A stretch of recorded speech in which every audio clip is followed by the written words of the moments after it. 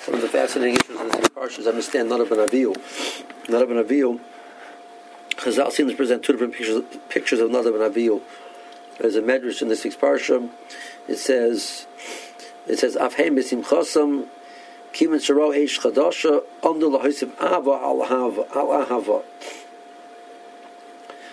So they did it because they had a tremendous ava to Kadosh Baruch Hu, and they wanted to express their ava. There's a Zohar, a famous Zohar, which some Chazarim referred to in the beginning of Kriyas HaTorah and Yom Kippur. Whenever a person is a tzaddik, is mistalik from the world, it takes away din from the world. The Misa with tzaddikim is a kapara. And that's why we read the parsha of Bnei Aaron and Yom Kippur, because it's a kapara for the Averas of Klal Yisrael. And it says that the Shmos of Bnei Aaron and Kahanim, Bechor Nadav Avihu, says that it says Nadav ve'Avihu Elazar is somewhere there's a vav missing. So it says that Nadav and Avihu was equal to Elazar and Isamar, and Nadav was equal to Elazar and Isamar, and Avihu put together. That's how chashuv he was.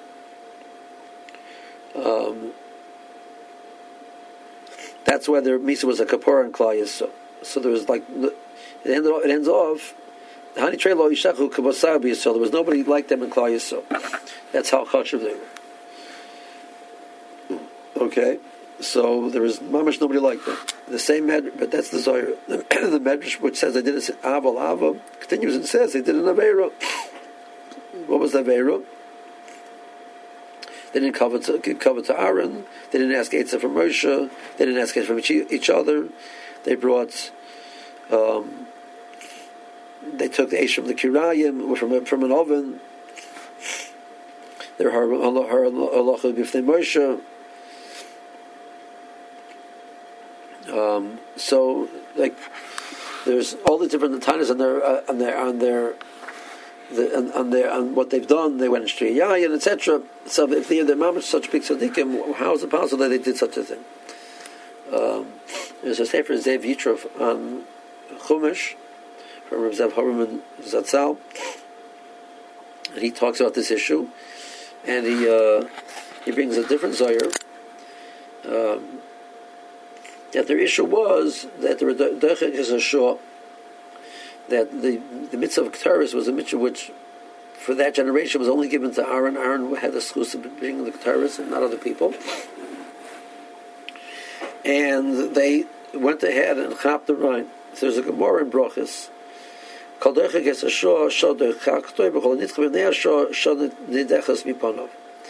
If a person pushes his mazel and tries to get ahead and tries to be the one who's going to chap around his opportunities, so the result is going to be the opposite, that it's not going to work for him. That the person's supposed to be zeichen to get kedula, but you try and get it before the right time, you try and push yourself ahead, it doesn't work.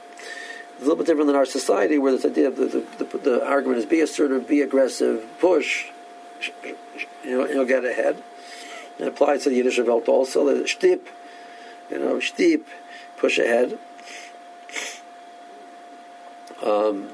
So this person, there's a famous ma'aser with the Chavetz Chaim, that there was a person that he was very aware of what's going on in the different yeshivas and different people, and somebody came to him for an eitzah for the person to be mashkiach in a yeshiva, Baal Moser, mashkiach in yeshiva, and he was mansi a certain person. Before they had a chance to contact that person, this person himself came to Chavetz Chaim unbeknownst to the whole ma'isa that he was being suggested. He came to talk about his tzoros, his difficulty, he doesn't have parnos, etc. Chavetz Chaim contacted the yeshiva and said he can't be the person. If he would have waited another 3 days, he would have gotten the job and would have had his parnosa. But he tried to push it when it wasn't the right time, and the result was the opposite. That balance, that understanding, is a tremendously challenging point. This idea of being patient, and balancing. Obviously, we have a chiyuv of ishtadlus, but the understanding that it's not going to go above and beyond our zman, whether it's parnosa, whether it's covered, whether it's hatzlacha, and being patient and waiting for it to happen in the proper time, as opposed to being impatient, is a tremendous challenge, which hopefully will be matzliach. Good Shabbos.